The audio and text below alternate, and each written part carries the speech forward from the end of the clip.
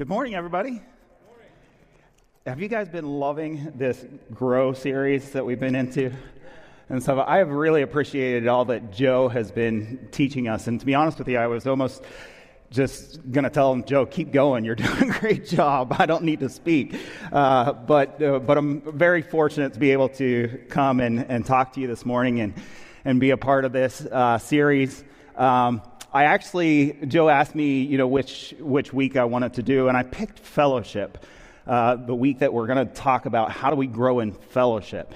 I picked this because it's a topic that I love. I love to talk about relationships.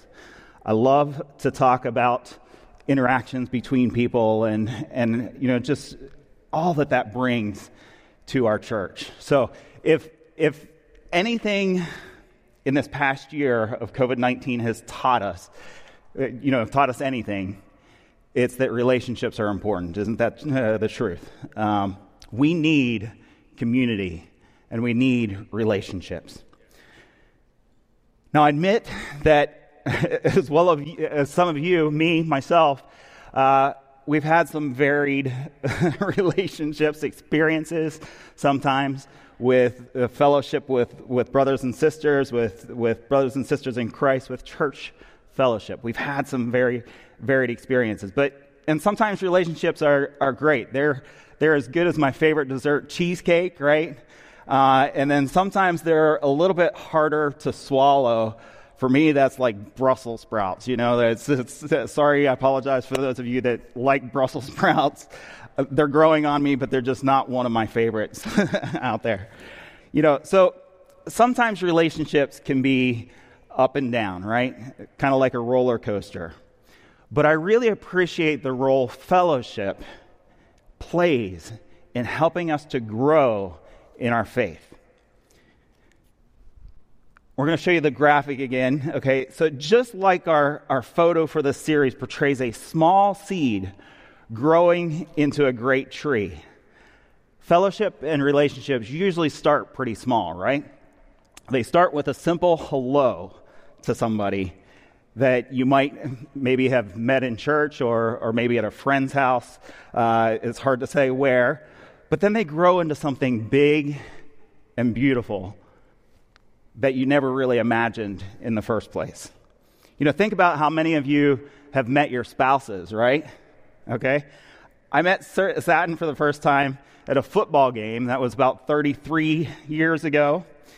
And then for the last 33 years, 26 years of my life, or 26 years of marriage, 5 kids and a daughter-in-law, all started with a hi. That's all it started with. All of that came about because of a simple hello, right? Now, Joe started this series talking about soup, right? And talking about these various topics as if they are ingredients in making a soup. Now, good soup is all about the ingredients, right? The same is true for fellowship, all right? There are certain ingredients that we want to put into this soup that will bring out the flavor and help us to grow. This morning, we're going to talk about the ingredients of fellowship, and we're going to read a lot, I'm telling you, a lot of different scriptures, okay? Now, one of the dangers of talking about a particular topic, okay, is that as humans, a lot of times we like to use the scriptures to kind of defend our own point of view or beliefs on that topic, right? So as Christians, we want God's word to form our beliefs on that specific topic. So would you pray with me real quick as I get into today's message, because I want my words to be God's words and what God has to say to us this morning. So would you pray with me? Lord, we just thank you for your word. We thank you for all that it has to teach us. And Lord, I just pray that you would help me to speak your words, and that we would, we've said it so many times already this morning, that we would take your word and apply it to our lives and be able to live out what you have to teach us. In Jesus' name we pray. Amen. So, I want to start this morning with 1 John chapter 1, verses 3 and 4. And we're gonna come back to this at the end, but this is kind of forming our topic this morning, okay? 1 John 1, or chapter 1, verses 3 through 4. That with which we have seen and heard, we proclaim also to you, so that you too may have fellowship with us. And indeed, our fellowship is with the Father and with his Son, Jesus Christ. And we are writing these things so that our joy may be complete. So where does Christian fellowship come from? John is telling us here that with which we have seen and heard, okay? He's talking about Jesus. The disciples were with Jesus. They saw him. They heard him. They had a relationship with him. They knew him personally. And then they proclaimed Jesus so that more people could share in this fellowship that they had, right? You see, Christian fellowship is defined by what believers have in Jesus. As the people of God, we have been redeemed by the blood of Jesus.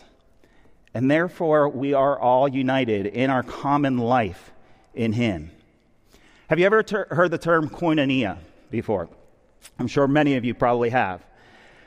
Koinonia means a sharing, a participation, or fellowship with Jesus and with other Christians. In other words, this fellowship or communion that we have with Jesus is meant to bring us into deeper communion with each other, right? Now, fellowship is a broad topic, and there is a ton of stuff that we could actually talk about this morning. And I think most of us understand why we need fellowship, right? Okay, if we look at Hebrews 10, 24, and 25, and let us consider how to stir up one another to love and good works, not neglecting to meet together, as is the habit of some, but encouraging one another, and all the more as you see the day drawing near. We need fellowship to stir one another up, right? For encouragement, for accountability, for wisdom, for support, both physically, emotionally, and spiritually, right?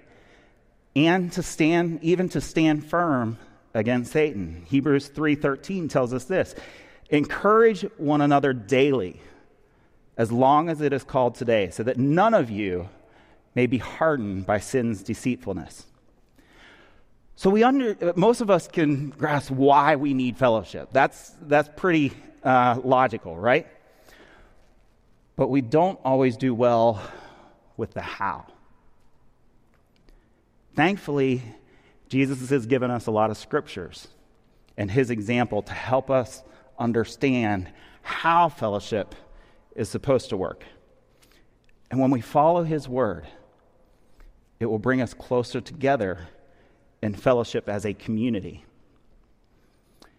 Again, there's so much that I could talk about. We're only going to talk about a few items this morning, but within fellowship, again, there are some smaller ingredients that we want to kind of put in this soup, right?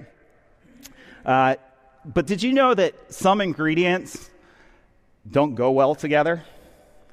Okay, I just really recently found this out. I didn't know this before. Okay, but I just found out that you're not supposed to eat cereal and orange juice together. Did you guys know that? Maybe some of you did, but I didn't know that. You know, and my wife would say you should never eat cereal, but we will agree to disagree on that one. But the acids in orange juice, I guess, break down the enzymes that break down starches in the cereal. Okay, so those enzymes aren't there to break down those starches. And then also, like acidic fruits and fruit juices and stuff, they actually can curdle milk, which I never really thought about it before. It actually turns it into like a heavy mucus-like substance. I know, gross, isn't it? Right? But just like there are some food ingredients that don't go well together, there are some fellowship ingredients too that don't go together either. Okay? Some ingredients will break down fellowship, like the acids in orange juice that we just mentioned, and some allow fellowship to nourish our community and help it to grow. So I'm going to introduce these ingredients as opposites of each other. So let's talk about these ingredients available to put in the soup. And like I said, these are just a few. There's so many different ways that we could take this morning, but these are the ones that I picked out for this morning. Number one is distrust versus faith. Okay. Number two is anger versus love. And number three is unforgiveness versus forgiveness. Okay. Each of these affect our relationships, community, and fellowship that we have with each other and with God, right? So the first ingredients that we're going to talk about is distrust versus faith. So let's start with distrust. Have you ever been walking around the church, in the church lobby, or even here in the sanctuary, and somebody you know walks by and doesn't say hi to you that morning, or even acknowledge that you are there? Maybe it's even happened twice, 2 weeks in a row. And you start to begin to think and wonder, are they mad at me? Is something going on here? What's happening? Before you jump to that conclusion, do you think they are truly mad? Or are they just occupied by other things and busy? If you begin to distrust the relationship and become suspicious, you might unintentionally be building a barrier between you. And how will you ever know unless you have a conversation with that person? Go to that person. Are you willing to possibly be a little bit uncomfortable in order to keep barriers from forming in these relationships? Why is it so hard for us to think the best of each other at times? I realize that part of the reason for this is our past experiences. Most people in their lifetime have been hurt by people they thought they could trust, to the point where we become guarded, unwilling to take a risk. So I understand that sometimes we have difficulty trusting in human relationships. But you probably know the next question that I have to ask you. Do we distrust, or do we have faith that Jesus has the power to heal these relationships, if a barrier does exist? I'm not saying that by trusting Jesus that every broken relationship we have is going to be repaired. But I know from experience that he will bring peace if we trust in him for whatever results may come. Following this road and trusting Jesus is sometimes very difficult, but it can be very rewarding if we learn to trust Jesus and have faith in him and faith in one another. There was an example of a group of boys that were going to this ropes course. And they come up to this ropes course, and they're doing the high ropes course that day.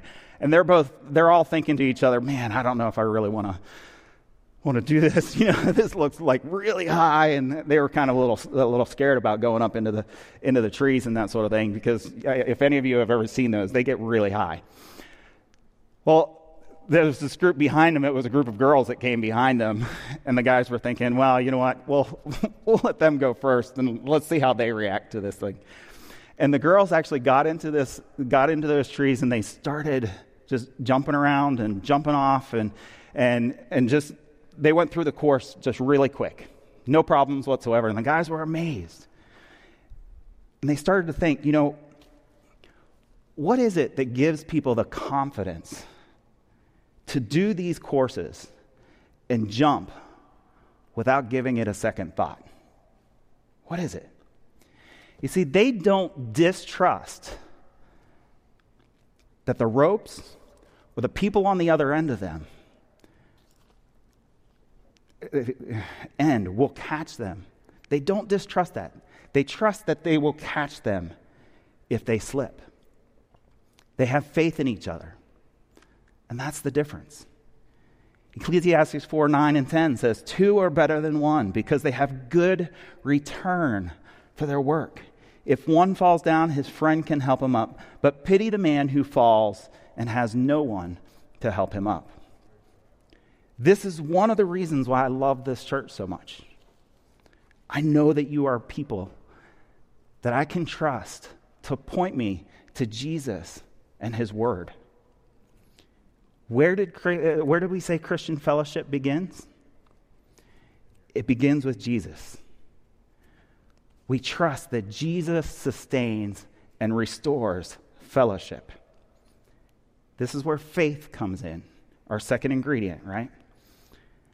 I will admit to you that sadly, I have broken relationships in my life.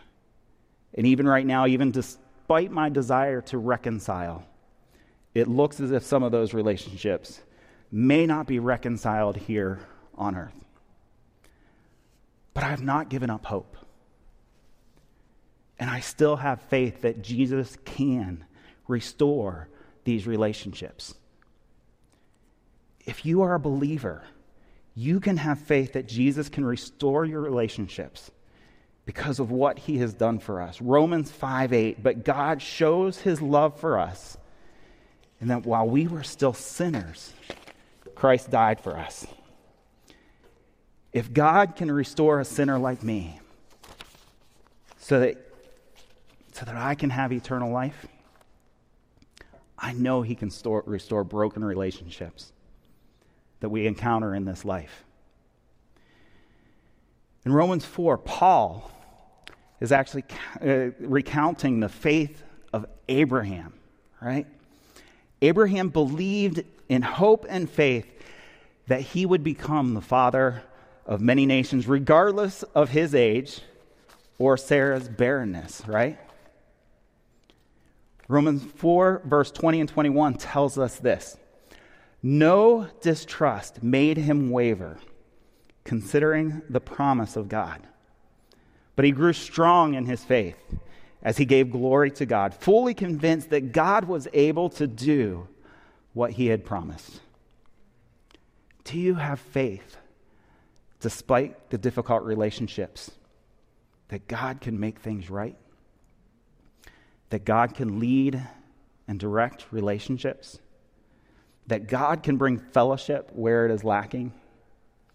We need the faith of Abraham. And I understand that this is really difficult for some of you.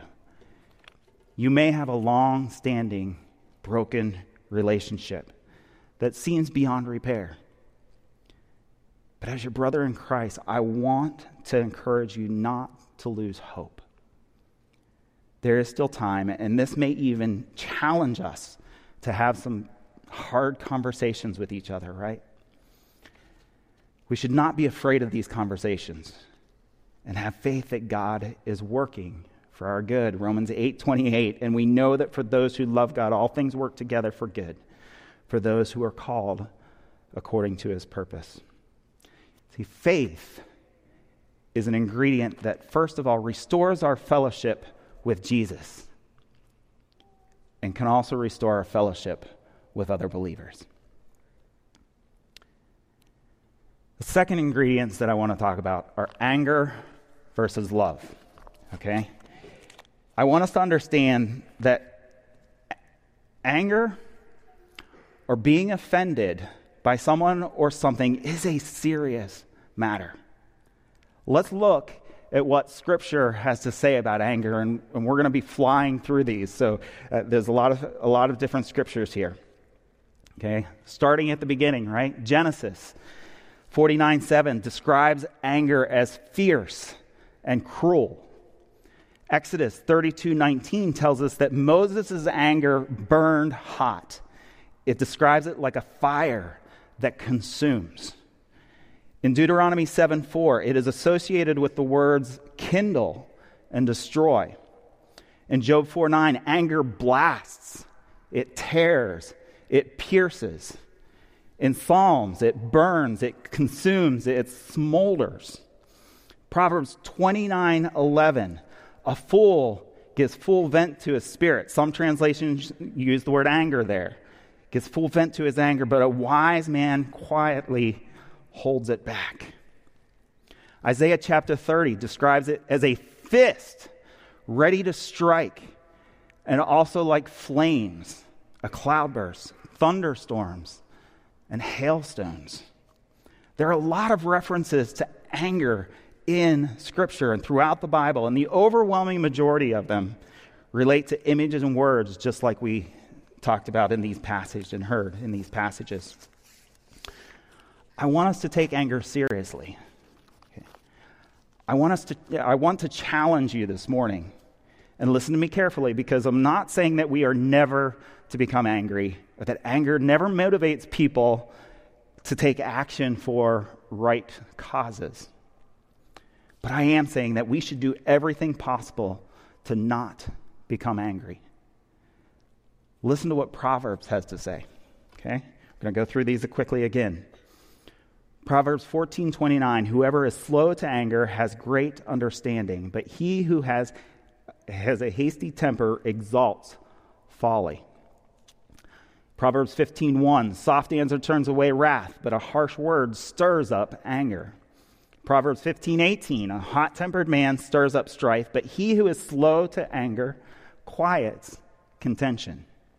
Proverbs 16:32, whoever is slow to anger is better than the mighty, he who rules his spirit than he who takes a city. Proverbs 19:11, good sense makes one slow to anger, and it is his glory to overlook an offense. Proverbs 29:22, a man of wrath stirs up strife, and one given to anger causes much transgression. Are we getting the picture here? As you can see, the Bible has a lot to say about anger. And again, the overwhelming majority of it tells us to try and stay away from it, to rid ourselves from becoming angry. We are to ask the Lord for his help. Or we have to ask the Lord for his help in doing this, right? Because there's a lot of triggers around us. Have you ever heard somebody say, when you see something wrong, that should make you angry? I want you to really think about that for a moment. How many times do you see something that is wrong throughout a day? For a lot of us, if we became angry every time we saw something that was wrong, we'd likely be angry pretty much all the time. And to be honest, in context of relationships, it's easy to see lots of things that make us angry or that we take offense to, right? But we need to realize that we may only be seeing in part. We may not have the entire story. Or we may be adding our own harmful assumptions. The Bible tells us to rid ourselves of anger. Ephesians 4:31 tells us, let all bitterness and wrath and anger and clamor and slander be put away from you, along with all malice. Colossians 3:8, but now you must put them all away, anger, wrath, malice, slander, and obscene talk from your mouth. All these scriptures are pretty clear. And some of you guys are maybe thinking to yourself, okay, David, well, what about righteous anger, right? I want you to understand that we need to be really careful when we use that term, righteous anger. There was only one person that ever lived that was truly righteous, and that was Jesus. Again, I'm not saying that anger doesn't sometimes motivate us to do the right thing and that we should ignore matters of justice. But if we are honest and we think about our motivations, I would guess that most of the time in our human anger, it's rooted in pride and self-righteousness. James 1:19-20 says this, know this, my beloved brothers, let every person be quick to hear, slow to speak, slow to anger. For the anger of man does not produce the righteousness of God. The term righteous anger for us really kind of reverses the Proverbs that we read earlier, like Proverbs 29:22, a man of wrath stirs up strife, and one given to anger causes much transgression. It turns this idea of ridding ourselves of anger upside down, right? Consider it. Doesn't this term kind of mean that we should be rewarded and maybe even receive a pat on the back for becoming angry or being offended at something? It just sounds a little bit off. If we become comfortable being angry all the time, it will begin to destroy our relationships and our fellowship with others. All right, so here's another verse you might be thinking about, okay? Ephesians 4:26 and 27. Be angry and do not sin. Do not let the sun go down on your anger and give opportunity to the devil. Now, we need to put this verse in context, okay?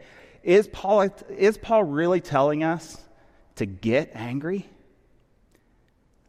If you look at the whole passage that this verse is in, Paul is describing putting on our new life in Christ. He's saying by this that, you know what, we're all human.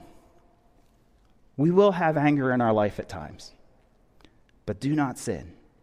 Don't let it consume you to the point that it gives Satan an opportunity to make things worse. I want to make one side note here, if you'll allow me. I want to speak specifically to the married men in this room. I think we often think that it's a manly response to act angry at times toward others, towards certain things, and toward our wives and our children at times. Ephesians 5:25 says, husbands, love your wives as Christ loved the church and gave himself up for her. And we need to be gentle with our wives. It's not okay to shout at your wife or treat her harshly in anger. We need to follow God's example and show love to our spouse and seek forgiveness when we fail. Jesus gave himself up for us out of love. In order for us to have fellowship with each other the way God intended, we need to love each other. The next ingredient, right? Jesus commands us to love one another. John 13:34 through 35 says this, a new commandment I give to you, that you love one another, just as I have loved you. You also are to love one another. By this, all people will know that you are my disciples, if you have love for one another. You know what? We all have different personalities, right? And perspectives, and there are those who we will naturally kind of gravitate towards. And there are those of us who sometimes, we have one of those days that make us a little bit hard to love. So how do we learn to love each other despite our differences? We follow Jesus' example, right? Okay, so let's look at some of Jesus' examples. The disciples are talking in Luke 9:46 through 48, and an argument rises among them. An argument arose among them as to which of them was the greatest. Okay? Now notice Jesus' reaction, right? He didn't stop and say, "You've got to be kidding me! Is this really taking place?" That wasn't his reaction, right? He didn't say that. Out of love, he tried to teach them what was right. Jesus, knowing the reasoning of their hearts, took a child and put him by his side and said to them, "Whoever receives this child in my name receives me, and whoever receives me receives him who sent me. For he who is least among you all is the one who is great." He taught them. Jesus continued his love in patience, right? Because even after this discussion that he just had with them, later on in Luke chapter 22, he tells us that they had the same exact argument. Who is the greatest? It was right after the Passover meal. And he doesn't get upset, but he teaches them again. When Jesus goes to the Garden of Gethsemane, right, he asks the disciples to stay awake and pray, and they fall asleep on him. And he continues to ask them to stay awake. Why? That they may not fall into temptation. His focus was on them. I want you to learn, even though he was in anguish, his focus was on others. Thomas, he shows love to Thomas, that even though Thomas doubted him, he allowed him to touch his scars, his hands and his side. When Peter betrays Jesus for the third time, they exchange a look between each other. Do you think it was a glaring look of, I told you so? I don't think so. I think it was a look of love and compassion, one that said Jesus, or one from Jesus that said to Peter, Peter, I want you to trust me, right? Jesus teaches us how to love. We follow Matthew 7:12. So whatever you wish that others would do to you, do also to them. For this is the law and the prophets. We love by being compassionate, by being patient, caring, and hopeful that God has the power to restore relationships. We love by being like Jesus. Jesus shows us how to love. Again, Romans 5:8. But God shows his love for us in that while we were still sinners, Christ died for us. We are all sinners in need of grace and forgiveness, which brings us to our last ingredients that we will talk about today. Unforgiveness versus forgiveness. I think most of us are familiar with the story in Matthew 18 of the story of the unforgiving servant, right? It's in verses 21 through 35. But basically, to summarize it, a king had a servant who owed him a lot of money, right? And when the servant couldn't pay, the king ordered him to be sold with his wife and his children and all that he had. So the servant fell on his knees and pleaded with the king to have patience with him. And the king took pity on him and released him and forgave him the debt. But then that same servant went out and found one of his fellow servants who owed him 100 denarii. The two amounts weren't even comparable, right? This was a much, much smaller amount. And he grabbed the servant and he choked him, telling him to pay what he owes. The servant pleaded with him, but refused and put the man in jail. The king ended up finding out what was going on and said to him, and this verse is important, Matthew in verse 33, and should not you have had mercy on your fellow servant as I had mercy on you? There may be some of you here this morning that say, David, I really don't want to go down this road. You may be thinking, you don't understand what I've been through. And you're right. I can't imagine what some of you have been through in your lives. Can't even begin to imagine. And I'm not saying that you can do this on your own. But I do believe and have faith that if you allow Jesus into the process, he can bring joy and peace into all circumstances.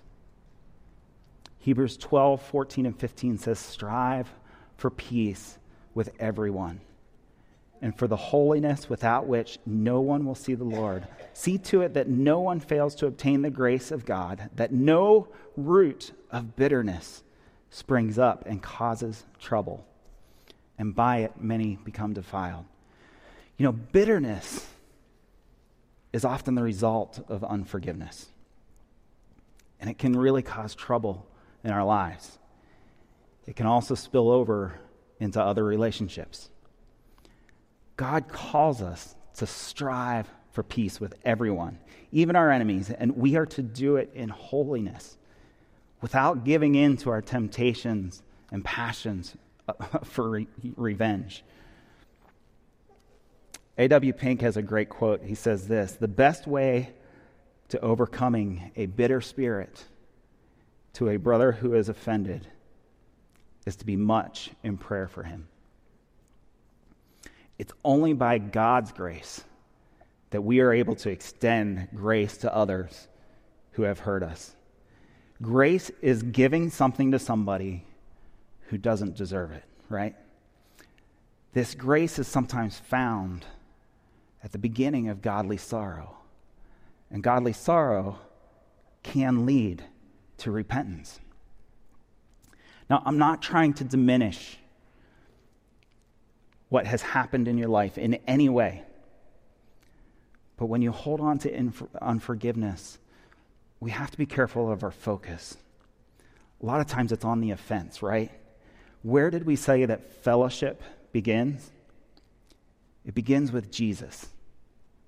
If your focus is on God and His Word, you begin to understand that Jesus can give us the strength that we need to find forgiveness. I want us to also understand that forgiveness does not mean that there are no longer any consequences. We are choosing to give somebody grace and to say that we will not hold their sin against them.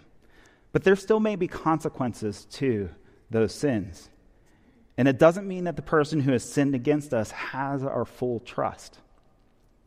But we do, however, recognize that grace has been given freely to us. And we don't have any right to withhold it or withhold that grace from others. We read Ephesians 4:31, or we read Ephesians 4:31 earlier, that tells us to get rid of anger, right? Well, verse 32 goes on to say to be kind to one another, tender-hearted, forgiving one another, as God in Christ forgave you. Colossians 3:13, bearing with one another, and if one has complaint against another, forgiving each other, as the Lord has forgiven you, so you also must forgive. If we are to understand how to forgive others, we need to understand how God has forgiven us. God graciously offers us forgiveness. It is because of His love that He offers it to us as a gift. It was a costly gift. It cost His only Son. It meant that He would die on a cross to pay for each of our sins. And this gift only has to be received through faith. Received through faith and repentance. When we receive it, we are forgiven. And we're declared righteous in His sight. Acts 16:31 tells us that if we believe in the Lord Jesus, we will be saved. We receive this gift by trusting in Jesus to save us, and He has promised us eternal fellowship with Him. I want to close by sharing with you a quick story, and at this point I'll actually invite the worship team to come up, and they can start playing.